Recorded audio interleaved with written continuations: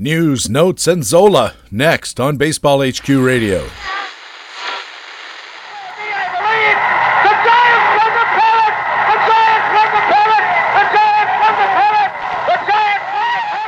Learn to play the winner's way, because Baseball HQ Radio starts right now. And here's your host from BaseballHQ.com, columnist Patrick Davitt. And welcome to Baseball HQ Radio for Friday, June the 6th. It's show number 40 of the 2014 fantasy baseball season. I'm Patrick Davitt, your host, and we have another great show for you with our regular contributors from BaseballHQ.com, the best fantasy baseball website in the business. We'll have player news from the National League with Harold Nichols and the American League with Jock Thompson. We'll have our weekly Talk with Todd, featuring Todd Zola, discussing how to structure fab bids to create efficiency and be sure of getting at least someone to fill a slot. How the decline in home runs this year over last year affects the value of sluggers, and his new series of articles about applying splits in daily games. In our regular Friday matchups analysis, Greg Fishwick looks at coming matchups for Kansas City left-hander Danny Duffy, LA right-hander Zach Greinke, St. Louis southpaw Jaime Garcia, and their opponents. And in Masternotes, the co-general manager of BaseballHQ.com, speculator columnist Ray Murphy, talks about feeding the prospect frenzy. It's another big Friday show. Thanks for joining us at Baseball HQ Radio. Hey, what do you say? We gotta talk some baseball.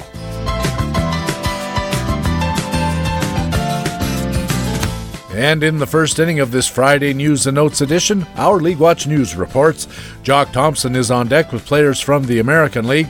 And leading off, as always, the National League report and our old friend Harold Nichols. Nick, welcome back to Baseball HQ Radio. Thank you, Patrick. Always good to be here.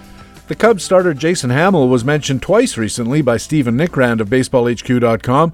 Of course, regular listeners and site visitors will know Stephen from his Starting Pitcher Buyer's Guide column, and he wrote about Jason Hamill in a May Base Performance Value Leader report, but he also wrote about Hamill in a research piece that Stephen wrote about the relationship between pitchers who throw first pitch strikes and their walk rates. Let's start with the research article. What did Stephen discover? A really interesting article that I think is going to be very important to us as we and to fantasy players down the line. Stephen basically discovered what you might have expected, but he's now proven it with statistics, and that is there is a very strong correlation between first pitch strikes and base performance value, a strong negative correlation between first pitch strikes and walks or control. So a guy who throws a first pitch strike is a lot less likely to walk someone than someone who doesn't throw a first pitch strike. I mean, that seems obvious, but we've now got it proven. But the interesting thing is that now we can look at guys whose first pitch strike rate may change over time, and maybe in fact predict whether their newfound control ratio is something that's going to hold, or whether a newfound control ratio is something that's going to slip back to a previous level. So interesting research, and certainly will have, I think, an important role for us down the line. And one of the things that jumped out at me was that Stephen found a very strong tendency for pitchers who had big increases in first pitch strike percentage from one year to the next, and that they would keep those gains in the third year after the second year. That means that they didn't regress as much as sometimes we expect. There's always going to be a regression, but Stephen found that once a guy has a big gain in first pitch strike percentage from year one to year two, that he keeps it in year three and forward. So that's something to really look at, because if a guy harnesses that particular skill, as you said, it has great benefits in walk rate and in base performance value across the board. And as I said, he mentioned Jason Hamill as one of these guys. He also mentioned in his starting pitcher column that Hamill demonstrated some pretty terrific skills in May, but also threw up a pretty important red flag. Yeah, Hamill's an interesting guy, and he's certainly driving a lot of teams at this point. He's done very, very well. In fact, has had a PQS dom in every single start, I think, up to this point. So pitching extremely well, but there are a couple of red flags with Hamill. And one of them came out of that article that Stephen had about first pitch strike rate. Hamill right now is posting the best control ratio of his career. And that's certainly one of the things that's driving his success. 2.1 control after 10 starts. But Stephen says that the chances of that sticking are very small because his current first pitch strike rate is the lowest he's posted since his rookie year. And so the current first pitch strike rate correlates with the control rate nearly double what he's currently doing. So expect that I think there's a reason to be concerned that Jason Hamill's first pitch strike rate that his control will get worse as the season goes on and as he gets some perhaps a bit tireder with that arm. The other thing about Hamill to note at this point is that the other big driver right now in his excellent work in May was he didn't give up any home runs. That certainly is not going to continue. A 0% home run per fly rate for the month of May, a 6% home run per fly rate for the season. Those are both very, very low. And so we would expect some regression in that regard as we progress. So, we're not saying that Jason Hamill is going to drop off the table, but here's a guy to keep an eye on. If you see his control starting to slip, if he starts giving up home runs, you may just want to see if it's time to sell high on him at that point. Yeah, I'll go you a step further. I think it might be time to sell high on Jason Hamill before this correction occurs, and I just can't see it not occurring, Nick, for all the reasons you suggest, especially that home run rate in Wrigley Field. I mean, come on, as the weather heats up, the ball starts flying a little better. It seems highly likely that Jason Hamill's going to undergo a fairly significant ERA correction, and then you mentioned the first pitch strike metric as an indicator that his walk rate will probably go up, which means his whip goes up, which means his ERA goes up as more of the home runs drive in more runs, and so on and so on and so on. And what really jumps out at me when I look at Jason Hamill's historical record is when you look at his 5x5 values, it's way more common to see minus signs than plus signs. And, if a guy who's at best kind of a $0 innings eater jumps up this year to $22, you really have to say to yourself, well, there's a chance he's figured something out. There's a chance he's got some kind of skill that we're not seeing or that he's refined, but there's also a chance he's just been really lucky. You mentioned the home run rate. His hit rate as well is down around 23% after historically being 30% or higher. I think every sign that there is to look at says, look out below. Yeah, I think so too. The other thing to look at in Hamill in that excellent May performance was a 34% ground ball rate, a 43% fly ball rate. So not getting a lot of ground ball outs, a lot of balls in the air, and some of those are going to start clearing the fence at one point or another. BaseballHQ.com projecting Jason Hamill for 7 more wins in the year. A fairly decent 3.60 ERA, 112 whip, 92 strikeouts in 115 innings, looking at about $15 in total value. Nick, sticking with the Cubs, it seems like we've been talking about Edwin Jackson since Bowie Kuhn was losing IQ points. But here was Jackson again in May on Stevens' Pitcher Buyer's Guide list about tremendous skills in May. Base performance value over 150 for the month. 150 base performance value is just very elite level. Is this another love letter to Edwin Jackson that's going to leave us all with broken hearts?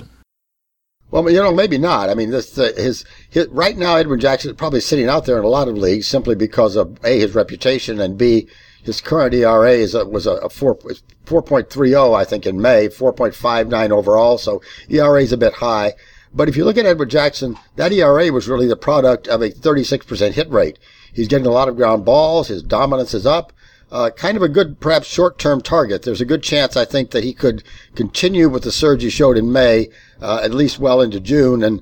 So probably an interesting short-term target, I think, Edwin Jackson, because he's likely to be available in a lot of leagues. Availability is one thing.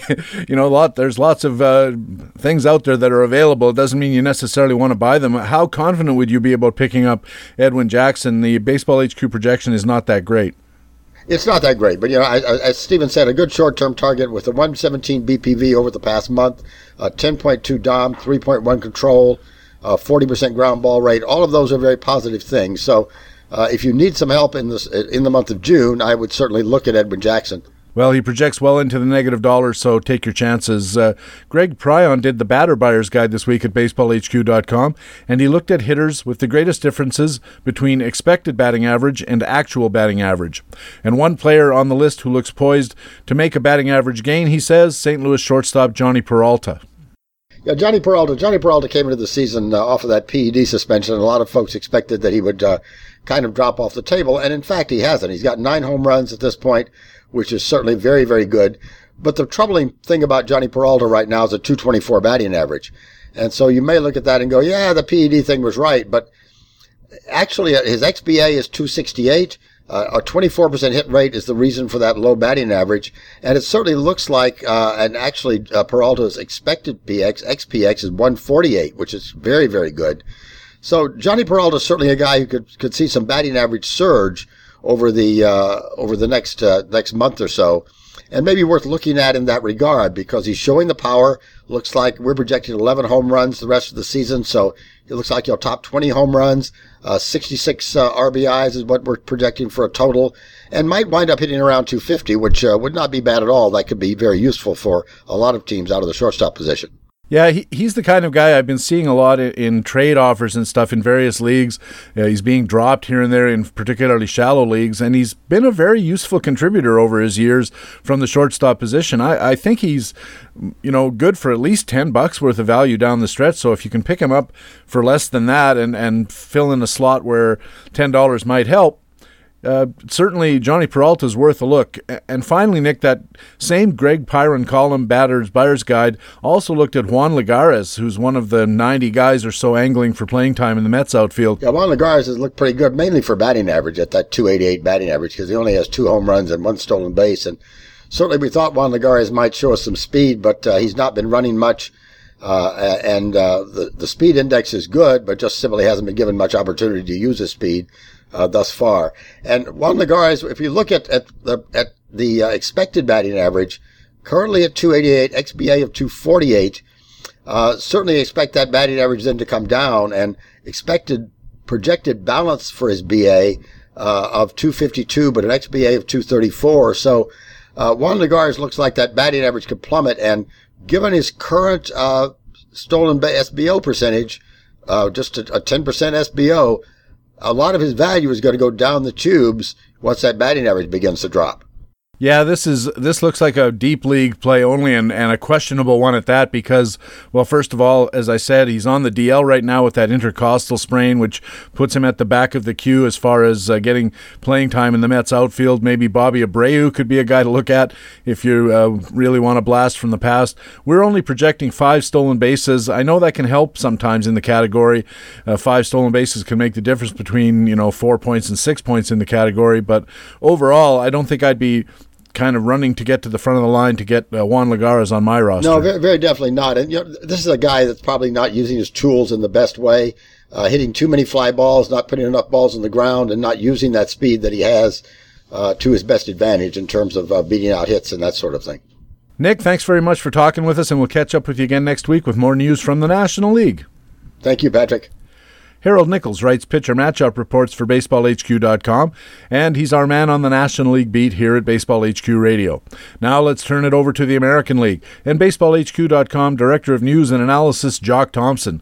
Jock, welcome back to the show. Hi, PD. Good to be here. Let's start in Tampa. The Rays have lost 10 in a row. Seems like everybody in the American League East is going to take their turn losing 10 in a row, and the only news they're receiving is bad on top of that. And especially losing Will Myers. He broke his wrist. He's going to be gone for maybe 2 months. They called up rookie Kevin Kiermaier, hardly a household name, and he's going to get at least some of the playing time. Matt Dodge wrote about all of this in Playing Time today at BaseballHQ.com. So what's going on in Tampa, and how do we play it?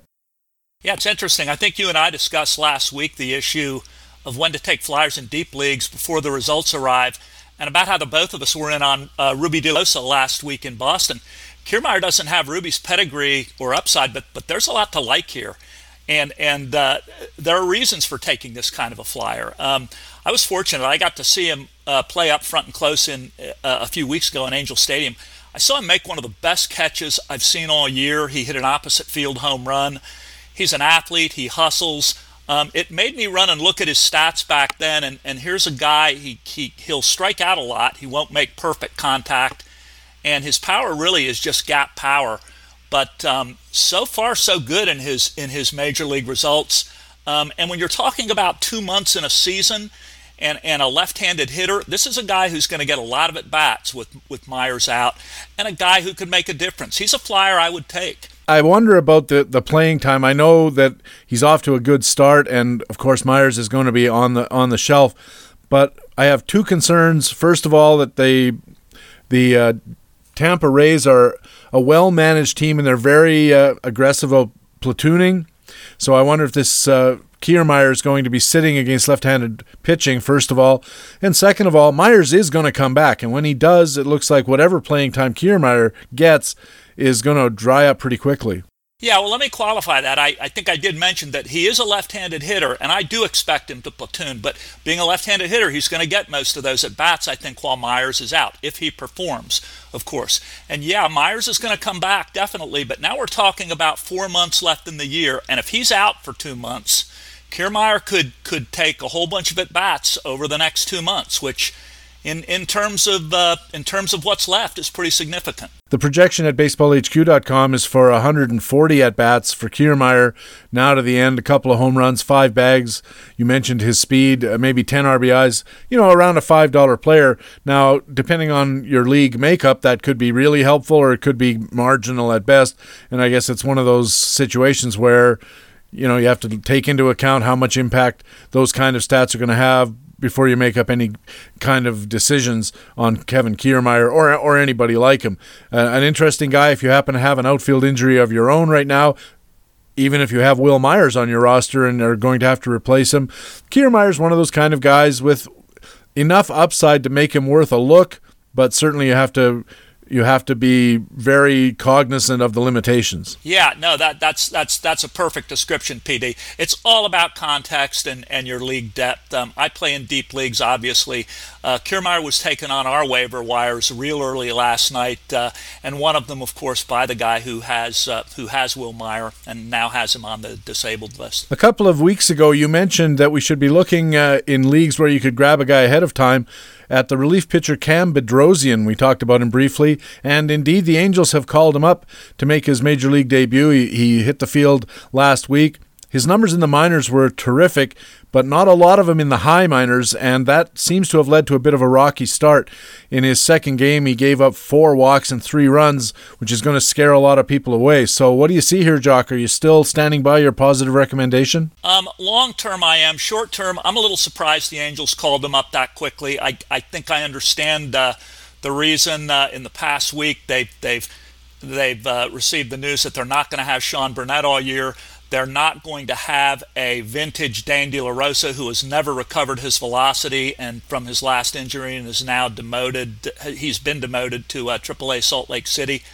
I agree with you. I think the Angels may have promoted Bedrosian way too early. He might need some more AA time, even some AAA time. On the other hand, his numbers this year in high A and AA have been terrific. A 45-8 strikeout rate in 24 innings. He gave up one home run, 3 earned runs. And I watched his performance last night. He wasn't missing by a lot. He didn't have command of his curveball, and he got squeezed a few times by the umpires. It's not like he was walking hitters on 4 pitches. He gave up 4 walks and 3 runs. The relievers behind him didn't do him any favors. This could be just a blip, but there's significant risk here in the short term, I think, with Cam Bedrosian. But maybe if you're in a league that allows you to hang on to him, a dynasty league or some kind of keeper league, and you can get him on the cheap, the long-term potential looks a lot more promising. Yeah, it does. I don't think the Angels trust Ernesto Frieri. He's going to have a few more blips this year. And if Bedrosian can right the ship and pitch reasonably well, I still think he has a chance to seize the closer role this year. It really depends on what he does with this opportunity. I'm sorry, did you say Bedrosian has a chance to end the year as the closer? Yeah, I mean, if you look at his numbers and you look at the other options, I mean, you've got Joe Smith as Frieri's secondary option. Joe Smith is not a closer by any stretch of the imagination. He strikes out 7-8 batters a game. He gets a good ground ball rate, but I think he's more of an 8th inning man. Bedrosian misses the kind of bats that you expect in a closer, and I think he will eventually wind up with that job, if not this year, next year. Staying in the American League West, Houston has welcomed a new player. This guy has a tremendous pedigree in the minor leagues. John Singleton, of course, has pretty much taken over at first base for the Astros.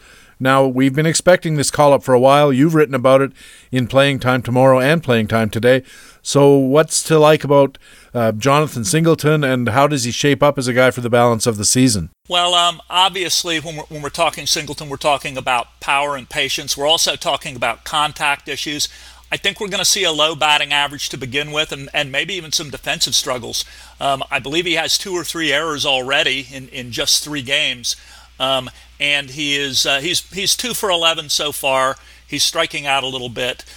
You have to expect some adjustment time with a rookie like with a rookie like Singleton, but he's going to get most of the first base at bats.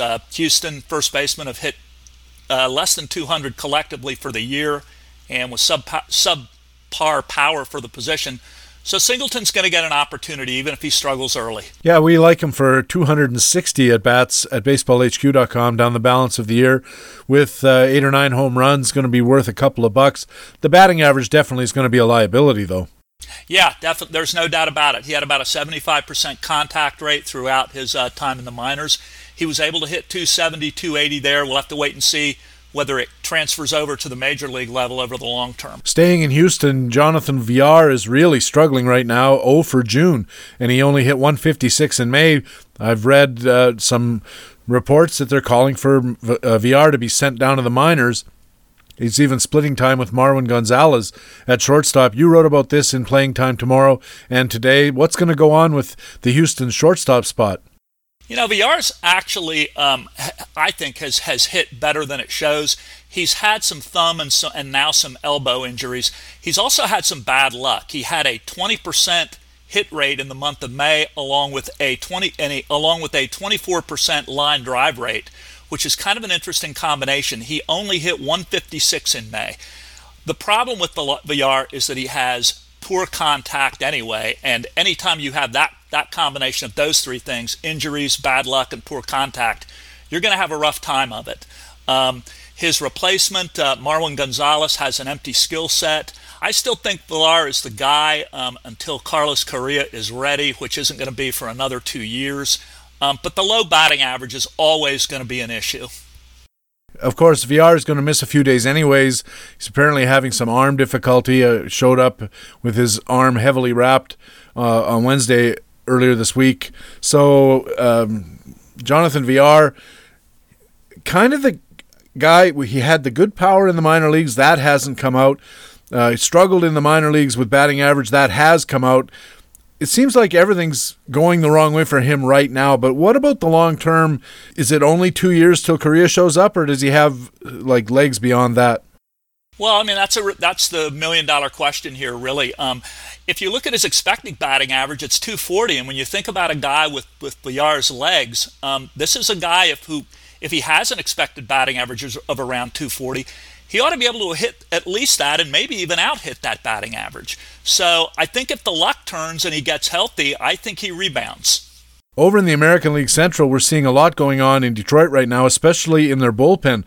Joe Nathan is really struggling, and all of a sudden, we're seeing a lot of questions about whether he might even be replaced in the closer role by, of all people, Joba Chamberlain. Bob Berger looked at this developing situation in Detroit in his Playing Time Tomorrow column. What do we see going on in Detroit with Joe Nathan and the Detroit bullpen? Well, I think there's no doubt that Joe Nathan isn't the same Joe Nathan as we've seen in the past. If you just look at his statistics from year to year, his history page over at his player link at BaseballHQ.com, his strikeouts are down this year to 8.6 per 9 innings from 10.2. He's walking almost a batter and a half more per 9 innings. He's giving up more home runs. His fly ball rate is getting him into trouble. His velocity is down. The real question is, how bad really is Nathan? His ERA currently right now is 6.86. His expected ERA is 4.45. Hardly closer worthy, but I would expect Nathan to improve and maybe keep his job a little longer. That said, I think I would be grabbing Chamberlain here. Obviously, clubs that sign veteran closers want to give them as much rope as they can, but Joe Nathan isn't a sure bet going forward. How sure are you that Chamberlain's going to be the guy? He's had a few cracks at the closer role and hasn't distinguished himself, admittedly in very small samples. Yeah, I like the fact that Chamberlain is a little bit older. I mean, he was kind of young and living in New York at the time. That can turn a lot of people's heads. I'm not certain that Chamberlain is going to be a closer, although his BPIs are certainly closer-worthy right now. The Tigers also have Al Albuquerque, who's pitching much better than he has recently, and they have Joel Hanrahan recovering from Tommy John surgery, although we don't know what he's going to bring to the table coming back either. But right now, if you're going to make a bet on an alternative to Nathan, I'd go with Chamberlain. And finally, Jock, also in Detroit, the Tigers are looking for help from anywhere with their shortstop problem. They looked at Alex Gonzalez. They tried Andrew Romine. Nothing working there. I'm surprised they haven't tendered a contract offer to Alan Trammell. So now they're calling up Eugenio Suarez from AAA, and our minor league staff looked at it in the BaseballHQ.com daily call-ups report. What's going to go on in Detroit, and what can we expect from Eugenio Suarez? Yeah, I think Detroit wishes it knew that. Suarez actually had an awkward base slide last night and injured his knee. So the word now is that they're not sure how long he's going to be out. He could miss a game or two. They may have to make another minor league call up. But Suarez is basically a decent fielder, good not great offense, gap power with decent plate skills. The Tigers are in a world hurt with their shortstop spot. It's hard to say where they're going to land here. Suarez is not a must-have regardless of your league depth. He's a flyer that you can take if you're bereft of any middle infield help. But right now he might be on the shelf. We have to wait and see. I like that word, bereft. It really sums up the situation very well. Boy, the Tigers have a good team, but I wonder at some point, do you think there's any chance that they go out and start looking for a shortstop in the trade market? Yeah, I do, because that's going to heat up obviously over the next month and a half. We've got the trade deadline approaching July 31st. They do need a shortstop. They may even need a closer.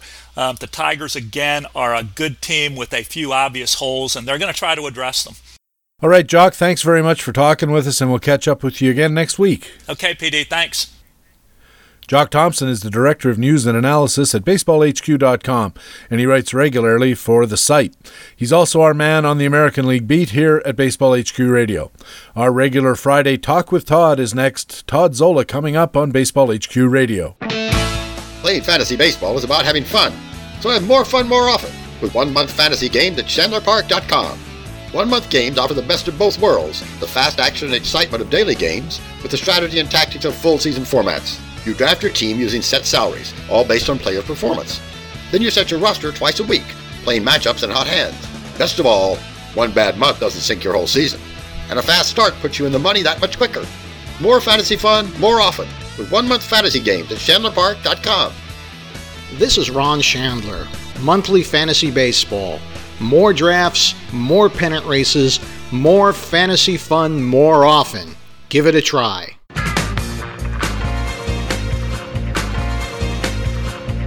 Hey, welcome back to Baseball HQ Radio, the Friday News and Notes edition. I'm Patrick Davitt. You want to keep your eyes peeled this week at BaseballHQ.com for these features. Ron Chandler's Fanalytics column says mistakes might have been made.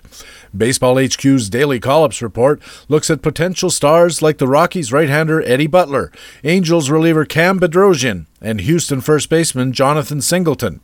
And Stephen Nickrand has a research report, we talked about it earlier in the show, about first pitch strike rates for starting pitchers. Plus, we have all our regular features, daily analysis of changes in playing time, performance validation in facts and flukes, our buyer's guides, pitcher matchups report, and much more. All on the site now or coming up only at BaseballHQ.com. Now it's time for our regular Friday Talk with Todd, and it's a pleasure to be joined by Todd Zola, contributor to BaseballHQ.com, Chandler Park, ESPN, Fantasy Alarm, Masters Ball, and still others. Todd, welcome back to Baseball HQ Radio. Really great to be back, Patrick. And it's great to have you. Always a pleasure to talk with you. You have been busy again this week in the World Wide Web of Todd Zola's baseball analysis at mastersball.com. One of the interesting things that they do at the site is a review of all of the fabs that have been done in tout and labor. And in one of those, you've now taken on a little bit of analysis across the board in those columns. And I noticed that you talked about Ray Flowers being very, very smart or wise about structuring his fab bids so that he first creates efficiency in dollars, and second, he's always sure he's going to get at least somebody to fill a slot. He's not going to go a week with a guy not playing. Right. Ray's not the only one, but looking at the bids, it really sticks out the way how diligent he is and the time that he takes to do it. Fundamentally, what he does is, I'm guessing, I don't know for sure, but I sort of do the same thing, is you group the players that you're interested in into guys that, these are guys I really, really, really want. These are the guys that, they're not bad. They would help me. And then the third group is, if all these guys are gone, I'll settle for these. And you set the prices accordingly. Obviously, the first group costs a little bit more money. If there's a guy that you really like, you spend. Now, Ray's in both Tout and Labor, and Tout Wars has the Vickery, and Labor does not, but he's in the mixed Tout, so it's not as important as far as the really, really top bids, so it's not as applicable. But he sets the, downward, and then the middle bids, he'll $8 or $7 or $6 for the top players, and then a series of $2 or $3 players, 10 or 12 of them. And then Tout Wars allows $0 bids, Labor does not. So in Tout, he'll have a series of $0 bids, and Labor a series of $1 bids on the weird event that all of his other players are gone. He usually puts so many players in that it never gets down to the bottom of the barrel. But he's assured of getting a guy that he wants. The point being, if guys are so close in value in your head to you, you can string them at a lower price because the difference between the two isn't worth what it might take to pay to get one or the other. Unless one really distinguishes itself from the other. If you've got a bunch of guys at a similar prices and you don't think the league is going to bid on every single one of them, string a fairly low price, and you will end up getting one of those for the low price. Yeah, it really makes sense, largely because the dynamic of a fab auction any week is if you need to bid on a middle infielder, the chances are most teams in the league don't need a middle infielder that week. They've got middle infielders, and they're not going to throw away a Jose Altuve so that they can get a bid in on some lesser player who's in the free agent pool for a reason. So it all makes sense. You mentioned the Vickery method. There may be some listeners who aren't familiar with it, so maybe you could just briefly touch on how Vickery works and how it affects the strategizing of fab bidding in leagues that have it versus those that don't. Sure, Vickery, I'm not the biggest online shopper, but I think if you shop on eBay, you're familiar with you pay $1 more than the second highest bid, and that's what Vickery does in fab. So if I bid $50 for a player this week and you bid $20 for a player and we're the only two people that bid, I would get that player for $21. There's arguments for and against it as far as, pricing with fab and luck and judging the market and all that sort of thing. Some people think that because fab is just such a crapshoot, you sort of need that built-in umbrella as, just to keep the numbers under control. Others feel that, because you do have that umbrella, you can afford to be, just willy-nilly with the number, knowing it's going to come down. No thought goes into it, just put the number out. But of course, the risk is you could have bid 49 for that player that we just talked about, and I would have ended up paying the full 50. So if I put 50 and saying, I just want the guy, I don't care what I pay, sometimes someone else has the same thought, and you end up getting stuck with it. And I do the fab reports every week, and I think maybe 2 to 3 times a season, I don't know for sure, but I do see one of those situations where I suspected that's what happened, is that the person put in a fairly high bid figuring, I don't know if it's going to take 20 or 22 or 24, but I don't think it's going to take 50, so I'll just put 50 in, and I'll settle for whatever it is in the 20s, and someone else had the same idea and put 44 in, and, cost the person a few extra fab dollars. One thing I found between the Tout and Labor is the high bids for a particular player each week are definitely higher in Tout Wars.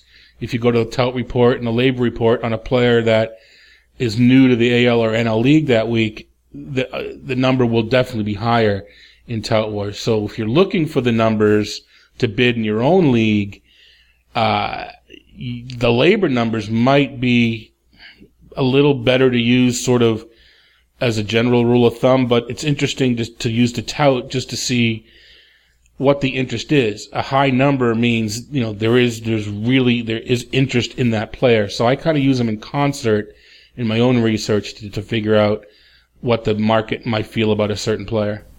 And of course, those very high-ball victory-beating bids that sometimes, they almost always get you the player. The question is whether or not you end up paying the $50 that you bid because somebody else had the same idea, or whether the bid flops back to the 20 or 21 or 17 that beats second place. That the point is that it's very contextual.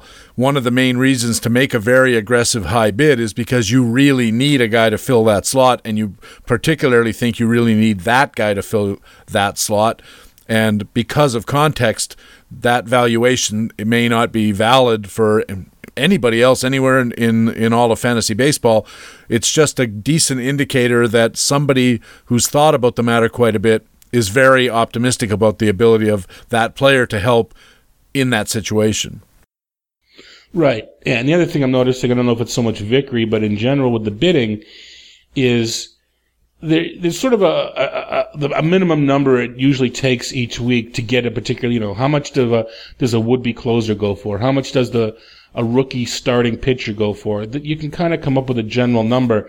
That number is on the rise, and I think it's because I know, air quote, only a third of the way into the season, but we're getting on a little bit, and people see that $100 or $92 of fab left, and you know what, I got to start spending it. It's almost as in an auction where, after that money break, and they read the money, and you realize, geez, I got a ton of money left, and no one else has anywhere near the money. I better start spending my money. I think people get a little bit more liberal with what they figure they need to put in. So I'm noticing a trending upwards of what it takes to get the better players each week.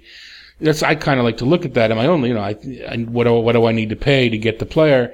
Go a little bit above that. What you need to pay, I think anyway, anecdotally looking at it every week, is on the rise.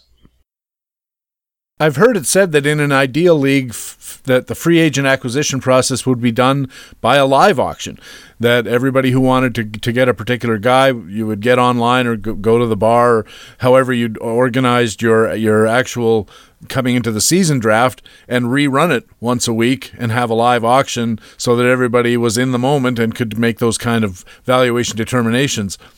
First of all, have you ever played in such a league? And second of all, outside of its impracticality for real purposes, how well do you think that would work?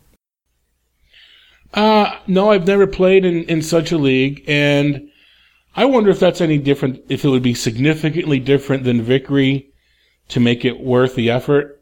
It's almost like a built-in Vickery system doing that.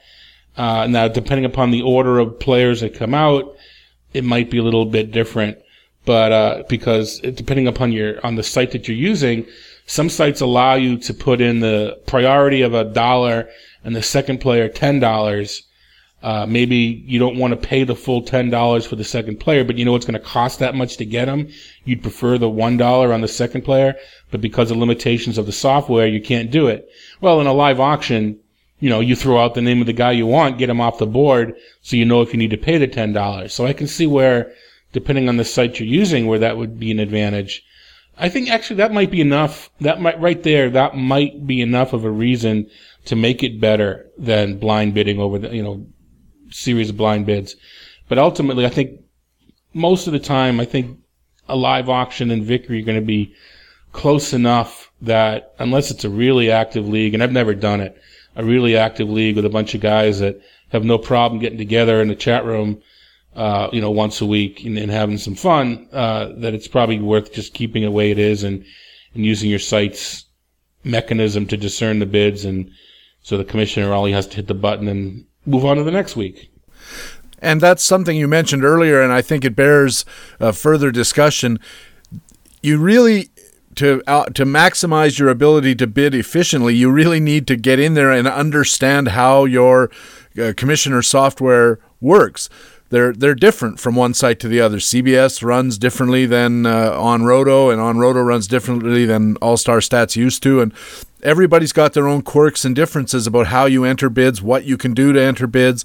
As you mentioned, a critical difference is a lot of sites prioritize your bids in descending order of what you put them in, regardless of whether that's the order you actually want your player.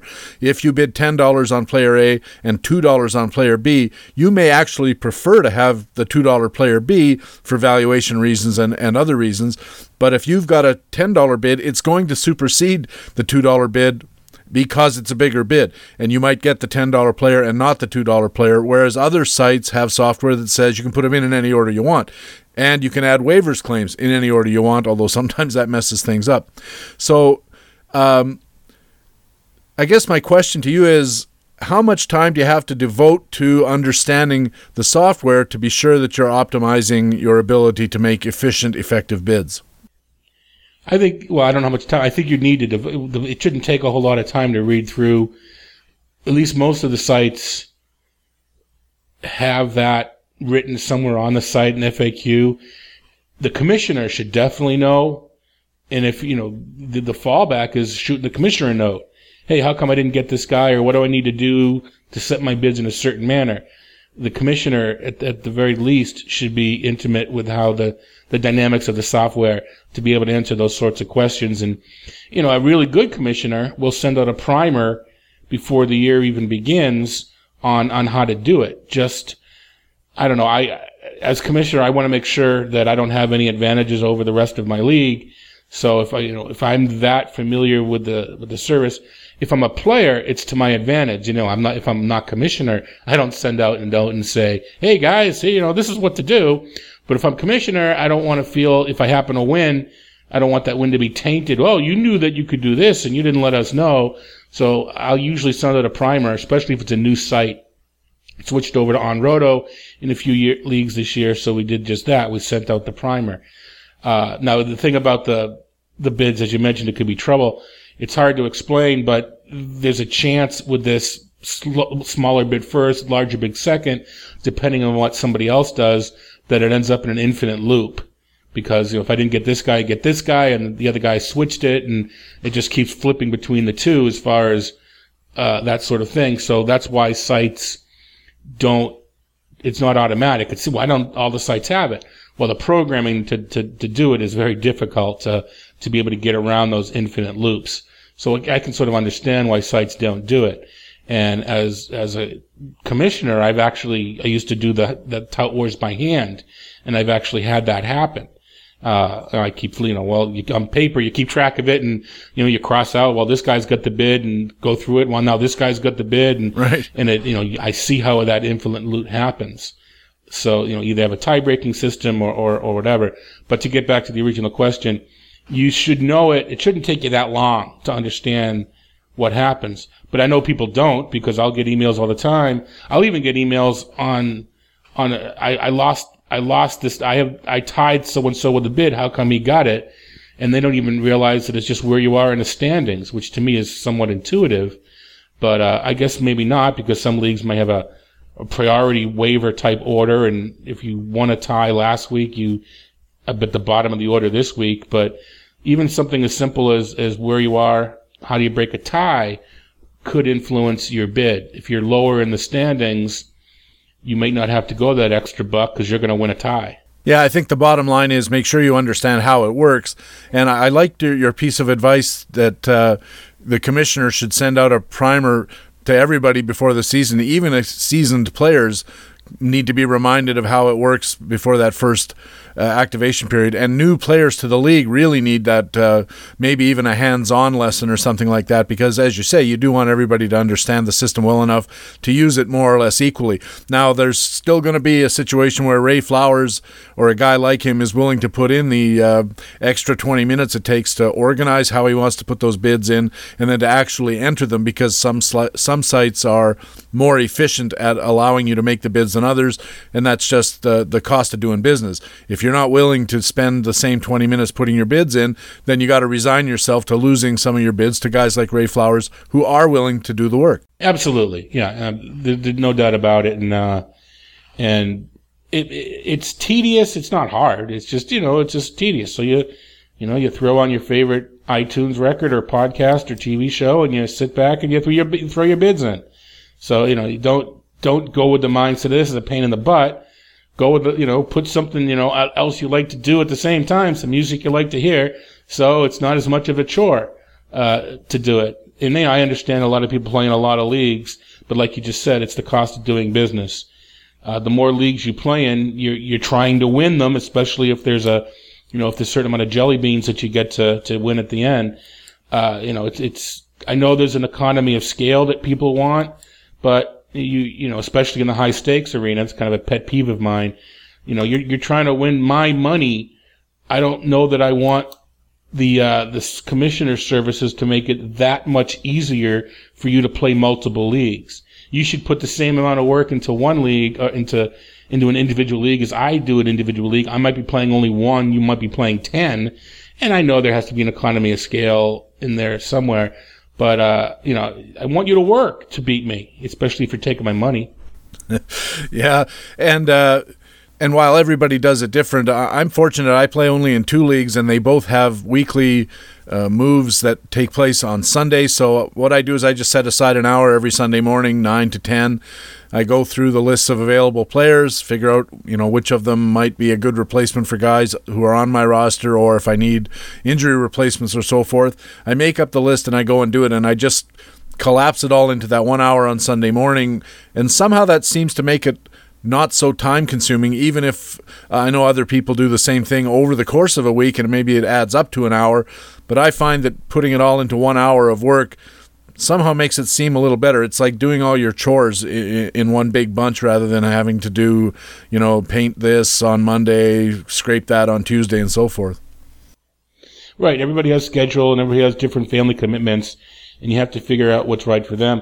I know people that'll spend 10 minutes every night going through the transactions and jotting down who was called up that day and that sort of thing. So that way at the end of the week they have the list, whereas you could spend, like you said, an hour on Sunday and go through the week's worth of transactions. So it all depends upon, what you have for your regular job. Do you have, is it easier to spend 10 minutes 6 times a week or 1 hour 1 time a week? That sort of thing. It varies from person to person, but it's the big picture is you should put in some effort. You should put in some time. It shouldn't be that easy to win a league. And it's not going to be easy to win a league. If somebody in your league is putting in an hour a week and you're putting in 2 minutes, then the chances are, unless you had a fantastic auction or draft, or unless you came into the league with keepers that couldn't be beat, you're not going to win. You do have to put in some effort, and that's how it should be. Todd, you had at FantasyAlarm.com this week a really interesting column about how the decline in home runs this year over last year has affected the value of sluggers. Let's start with first question. How much has the decline in home runs been? It actually surprised me through April and May, and I know that weather's been really weird and it's been colder and all that sort of stuff. But at the end of the day, it doesn't matter why. It just matters that it happened. It does matter why as far as what's going to happen going forward. But, I'll let someone else do the experiment about how far ball travels per degree of temperature. All I know is that last year in April and May, a home run was hit every 37 plate appearances on actually both months were fairly consistent. And this season, a home run was hit every 43 plate appearances in April and every 41 plate appearances in May, which right then and there, it's a difference of 2, might suggest that the weather got better or there were fewer rainouts or that sort of thing. But still, it was still considerably lower than last year. Power's down. It's in terms of just pure home runs, there have been, if someone's saying, well, what if Trumbo didn't get hurt, or what if, Bryce Harper didn't get hurt? Well, they're not going to account for 140 home runs, and that's sort of where we're at. There were 140 fewer home runs, and as it turns out, there have been about 2,000 more plate appearances in April and May. So as much as we think there may have been doubleheaders and postponements and weather messing with things, there's actually been more games played this year than there was last year, which is another, there's just fewer, which means there's fewer games to be played, which is fewer opportunities to hit homers. The repercussions is the standings are more tightly bunched.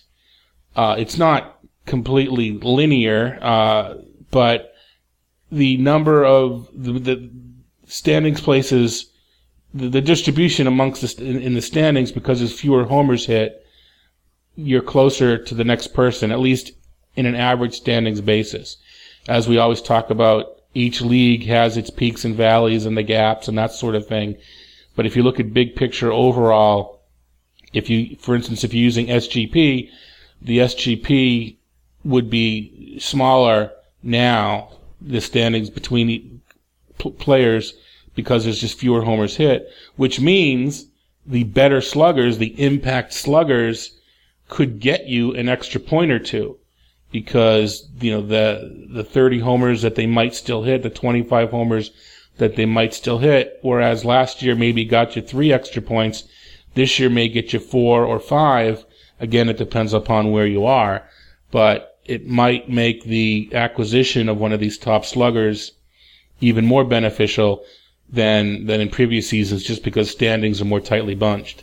Did you also look at RBIs? Has the same thing been true of RBIs?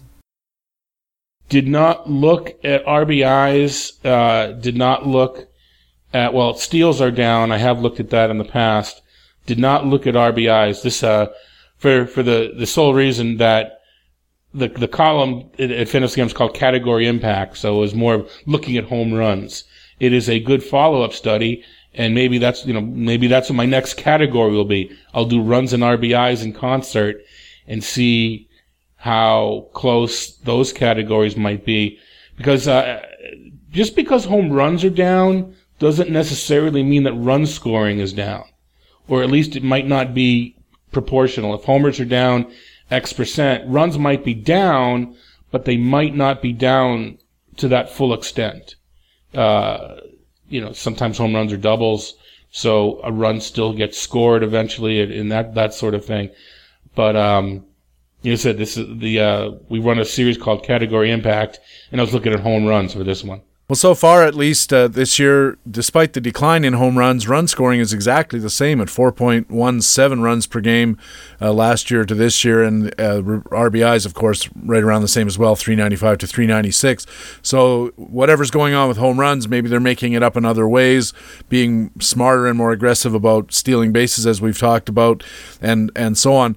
But you did mention something that is absolutely and fairly obviously true. Once you know that the home run totals are down, that means somebody who contributes a greater number of home runs has more value than in past years. And I know you looked at quite a dozen or so hitters who are well poised to add some home run value to your team. Todd, give us a few of those names.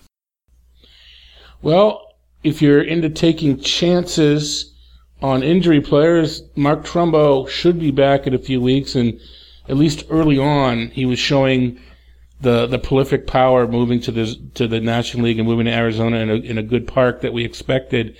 So I don't always like trading for injured players, but if you're sort of in a state of desperation, he's a guy to look at. I think Chris Davis is going to get the power stroke back. He's always already showing signs of it. These easier said than done, trading for Chris Davis, that sort of thing. But I do think it kind of anecdotally, the I told you so's about Chris Davis. I told you he was a fluke. Well, the man hit 33 homers 2 years ago. So yeah, he wasn't going to hit 53 again, but he wasn't a fluke either. The man's got power. He's striking out at the same rate as he did last year. I think the power is going to come back. Edwin Encarnacion, but there is a potential injury there, so it'd be a little bit of a risk. A guy that I'm not really looking at, two guys real quick that I'm not looking at would be Evan Longoria and Jay Bruce. I just don't like what I'm seeing from them as far as the ability to bounce back and get it done. Pedro Alvarez is a guy I would go after if I needed the boost. And you could say Stanton, but Stanton's owner, unless you give him a king's ransom, is not about to trade him. And finally, Todd, also at fantasyalarm.com, you embarked upon a series about applying various kinds of splits when you're looking at making your roster decisions and pitching decisions in daily games. You're looking at such factors as handedness of pitchers versus hitting lineups, home and away, park factors, quality of opposing pitcher, and so forth. And I know you've already published the first couple of those having to do with handedness and home and away. Right. The first one was home and away. And Friday, we ended up putting the handedness. Real quick, what I've gone through all these sort of describing in the previously that they have an impact, that they influence a daily projection, all these different factors. So what I'm doing here is I'm holding all but one of these variables constant. So I'm putting them into a neutral park. I'm stripping away the home away advantage. This is what I did for Fridays. Stripped away the home away advantage and made a left-handed pitcher and a right-handed pitcher having the same skills, and a right-handed batter and a left-handed batter having the same skills, and just matched them up, lefty, righty, righty, lefty, lefty, lefty, righty, righty, and ran the adjustments based upon the normal league-wide difference, how a player strikes out, different in different situations, how the power is influenced in different situations, etc. Did the adjustment to the baseline projection and found, and maybe there's a daily fantasy site, and so I converted it to the points on the 3 most popular daily fantasy sites. So now, instead of just, hearing that handedness has an advantage and this is the weighted on base average for lefty versus righty, etc., by converting it to fantasy points for sites that people are familiar with, it gives you a more practical idea of the actual influence of the different situations.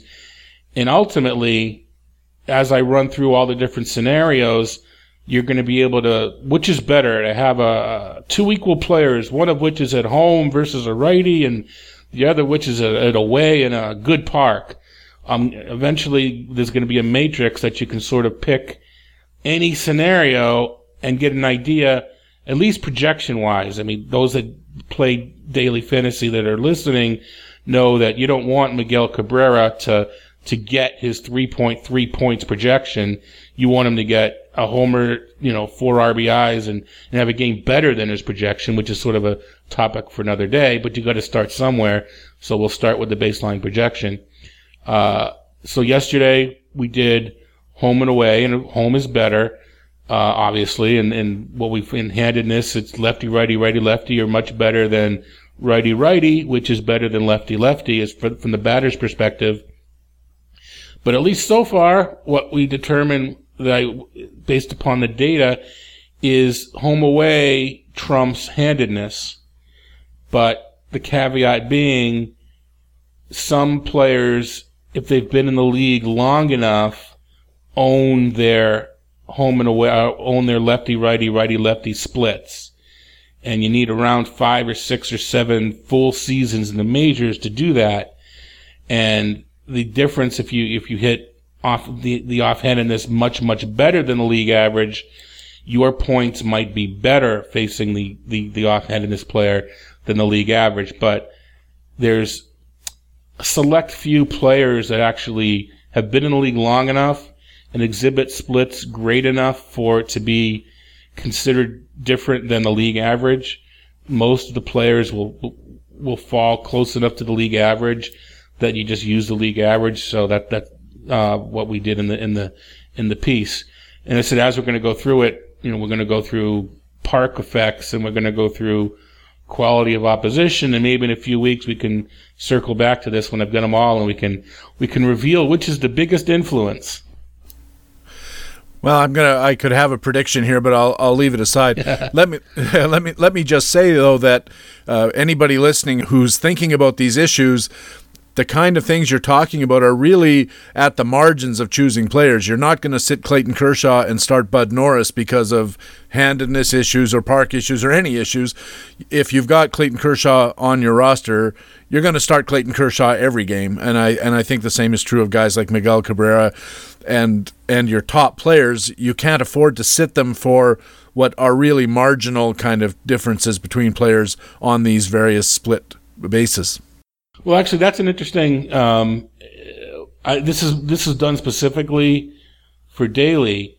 However, there's a serious application to, say, Ron Chandler's monthly game, where you're making twice a week moves as far as getting your players in there, and some of the high stakes contests, you're allowed twice a week moves. So definitely at the margins, you take a look at a player with a weekend series, Friday to Sunday. You get to change your lineups on Friday. And sure, you can look at, let's see who he's facing pitching. Let's see where he is home and away. So even though this was a daily fantasy column, I can definitely see how I can write it in more of a general sense. And like you said, on the margins. I'm not going to sit Miguel Cabrera because I don't have Paul Goldschmidt on my roster and I can play one or the other. Miggy's in there. But if I'm looking at Matt Joyce versus Nate Scherholtz, there are definitely some factors I can look at to decide which of the two to play.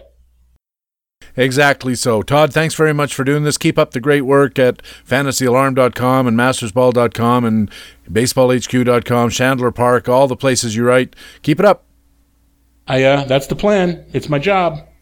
And I'll talk to you again next week. Excellent. Todd Zola writes for all the sites I mentioned, and to our great advantage appears every Friday here at Baseball HQ Radio. Our Baseball HQ commentaries are next. Stay with us for pitcher matchups and master notes on Baseball HQ Radio.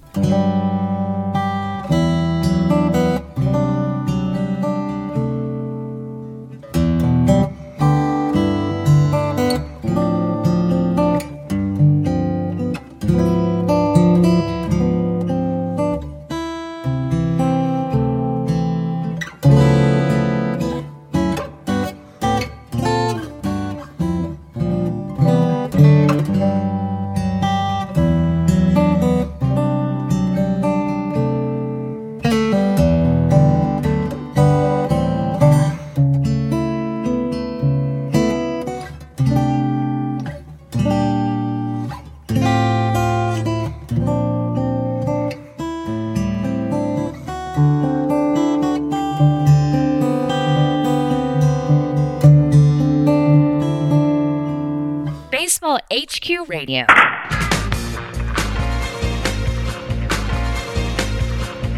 And welcome back to Baseball HQ Radio. I'm Patrick Davitt.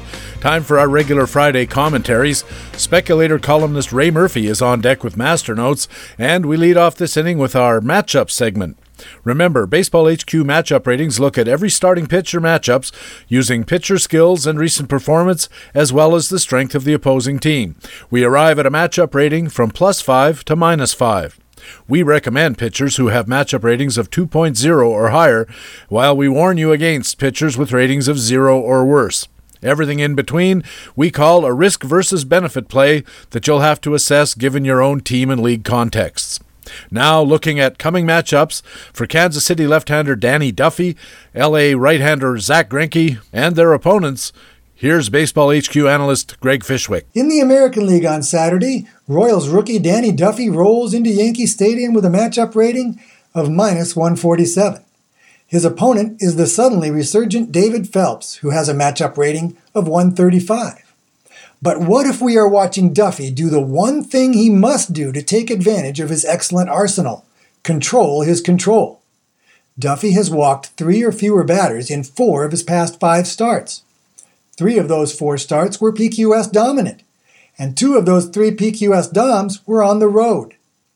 BaseballHQ.com starting pitcher analyst Stephen Nickrand noted recently that Duffy is posting the best control of his career, and he advised that if you have a bench, Duffy is a good guy to stash there. It may be time to get him off of the bench and into your starting rotation. In the National League on Saturday, Zach Greinke takes on the Rockies in Coors Field. He gave up 9 earned runs in 10 1/3 innings there last year, so no wonder he has a matchup rating of -056. His opponent, Jolish Sassin, has a matchup rating of -024. Sounds like a slugfest on the surface, and it just may be. Or it may be something we dread as much as pitchers dread Coors Field. those 10 1/3 innings may be a small sample size statistical anomaly. In the 15 innings of his 2 home starts against the Rockies last year, Greinke gave up 1 run and 6 hits. And prior to his past 2 starts, Greinke allowed 2 or fewer earned runs in 25 straight games, a major league record. With his ground ball rate of 47%, the third time in Coors may be the charm for Greinke. For Baseball HQ Radio, this is Greg Fishwick of BaseballHQ.com. If your league rules and format let you take advantage of pitcher streaming, then you need to check out daily matchups reports as well as the exclusive Baseball HQ Pitcher Matchups tool only at BaseballHQ.com. Now it's time for Master Notes, a weekly comment on baseball and fantasy baseball. And with a look at feeding the prospect frenzy, here's the co-general manager of BaseballHQ.com, speculator columnist Ray Murphy. If you are a prospect wonk, June is probably your favorite time of year. The sometimes controversial and barely understandable Super 2 arbitration rules make June a prime window for top prospects to make their MLB debuts. Sure, we have been treated to Xander Bogaerts since opening day and George Springer since mid-April, just to name 2 top prospects. But just in the last week, we have witnessed the arrivals of Oscar Taveras and Jonathan Singleton. In the very near future, they are likely to be joined by Gregory Polanco, Andrew Heaney, Eddie Butler, and perhaps an entire wave of the Cubs' future. And that's just on the National League side. In addition to all of these MLB arrivals, this week's first-year player draft further drives the prospect buzz. Baseball's answer to the NFL or NBA rookie drafts will never match the buzz generated around the draft in those other sports. The players' delayed impact on the baseball clubs ensure that. That's probably a good thing, as I can do without an MLB equivalent of Mel Kiper Jr. Still, the first-year player draft has become more of an event in recent years, and it's not hard to see why. The notion of draft night as your first acquaintance with the next Mike Trout, Bryce Harper, or Steven Strasburg is a pretty compelling hook. Between the new crop of MLB arrivals and the pre- and post-draft hype surrounding the new draftees, June represents the annual peak interest level in the prospect space. All of this buzz creates an excellent opportunity to sell your prospects and minor league draft picks into this frenzied environment. Yes, as with so many other examples in our game, it can be highly profitable to take a contrarian approach to zig when others are zagging. If you currently manage a contending team in a keeper league, this is a fairly easy call. The dynamics of dump trades are frequently league-specific, but there is a widespread acknowledgement that you need to spend from your farm system or your cheap young MLB players to push your team over the top. As the saying goes, flags fly forever. When a chance to win comes along, you need to chase it aggressively. But if your keeper league team is not a clear contender at this point, you should consider acting like it is anyway. You can get a great bang for your buck by selling prospects right now. If you find the right deal and can vault into contention, it's worth it to sell some of your prospects. If the deal doesn't yield the desired standings effect, there is still enough time to reverse course and do some dumping later on to backfill your farm system or your draft pick stock. Even an also-ran team might be able to find a profitable trade opportunity in this environment. Especially if the standings are giving you access to a premium new call-up or minor league draft pick, you might be able to flip that pick for something that represents a better keeper for next year. Perhaps one of the pile of Tommy John rehabbing pitchers, or a younger, still cheap, post-hype prospect who isn't included in the current frenzy. Someone like, say, Jurickson Profar, who is out of sight, out of mind right now, might still be a better 2015 keeper than a Jonathan Singleton. Those in non-keeper leagues can get in on the action as well. This is a great time to sell a George Springer, for instance. Just as one data point, Springer was the single most frequently rostered player for the June games over at ChandlerPark.com. That is a testament not just to his salary in that format, but to the notion that people are all too willing to believe that, right now, we are witnessing his emergence as a star. It doesn't always work that way, though. Springer is likely to have some growing pains at some point, probably soon. If you can bank the profit you have made on him to date, insulate yourself from that upcoming slump, and collect a nice bounty of more proven players in the deal, you should jump all over that opportunity. Today may well be the peak of Springer's market value for the foreseeable future. The world of prospecting is one of the last irrational marketplaces in our games. By all means, enjoy the frenzy this month. Just make sure you're on the profitable side of it. For Baseball HQ Radio, this is Ray Murphy of BaseballHQ.com. Speculator columnist Ray Murphy is the co-general manager of BaseballHQ.com and a member of the Masternotes rotation here at Baseball HQ Radio. You can get Masternotes delivered to your email inbox every Friday in the weekly free Fantasy Friday e-newsletter. Just go to BaseballHQ.com and sign up. Of course, we also have Masternotes here at Baseball HQ Radio every week. And that's Baseball HQ Radio, the Friday News and Notes edition for June the 6th. Thanks very much for taking the time to download and listen to show number 40 of the 2014 fantasy baseball season. I also want to thank our commentators from BaseballHQ.com, the best fantasy baseball website in the business. Our League Watch news analysts were Harold Nichols and Jock Thompson. Our regular Friday Talk with Todd correspondent was Todd Zola. Our HQ Matchups commentator was Greg Fishwick. And our Masternotes commentator was the co-general manager of BaseballHQ.com, speculator columnist Ray Murphy. I'm Patrick Davitt. I'll have a Facts and Flukes Spotlight special on Dodgers starter Zach Greinke coming up very soon on the BaseballHQ.com site, and of course I always hope to see you on the BaseballHQ.com subscriber forums. Remember, you can also check out Baseball HQ on Facebook, and we have a Twitter feed at BaseballHQ. You can also subscribe to my personal Twitter feed at Patrick Davitt and be the first to know when a new edition of Baseball HQ Radio is available. More importantly, please tell your friends about Baseball HQ Radio and take a second to go to iTunes and add to our 4.8 star rating. Thanks again for listening. We'll be back again in 4 days with our Tuesday Tout edition on the next edition of the podcast with Fantasy Baseball Intelligence for Winners. It is Baseball HQ Radio. So long. Baseball HQ Radio is a weekly free podcast available through iTunes and other podcast aggregators, or directly from BaseballHQ.com, where we have an archive of past shows as well. Just look for the HQ Radio microphone logo on the right side of the BaseballHQ.com homepage. Baseball HQ Radio is a production of the USA Today Sports Media Group. The opinions expressed on Baseball HQ Radio are those of the individual speaking and not necessarily those of the USA Today Sports Media Group. The program is produced and edited by Patrick Davitt.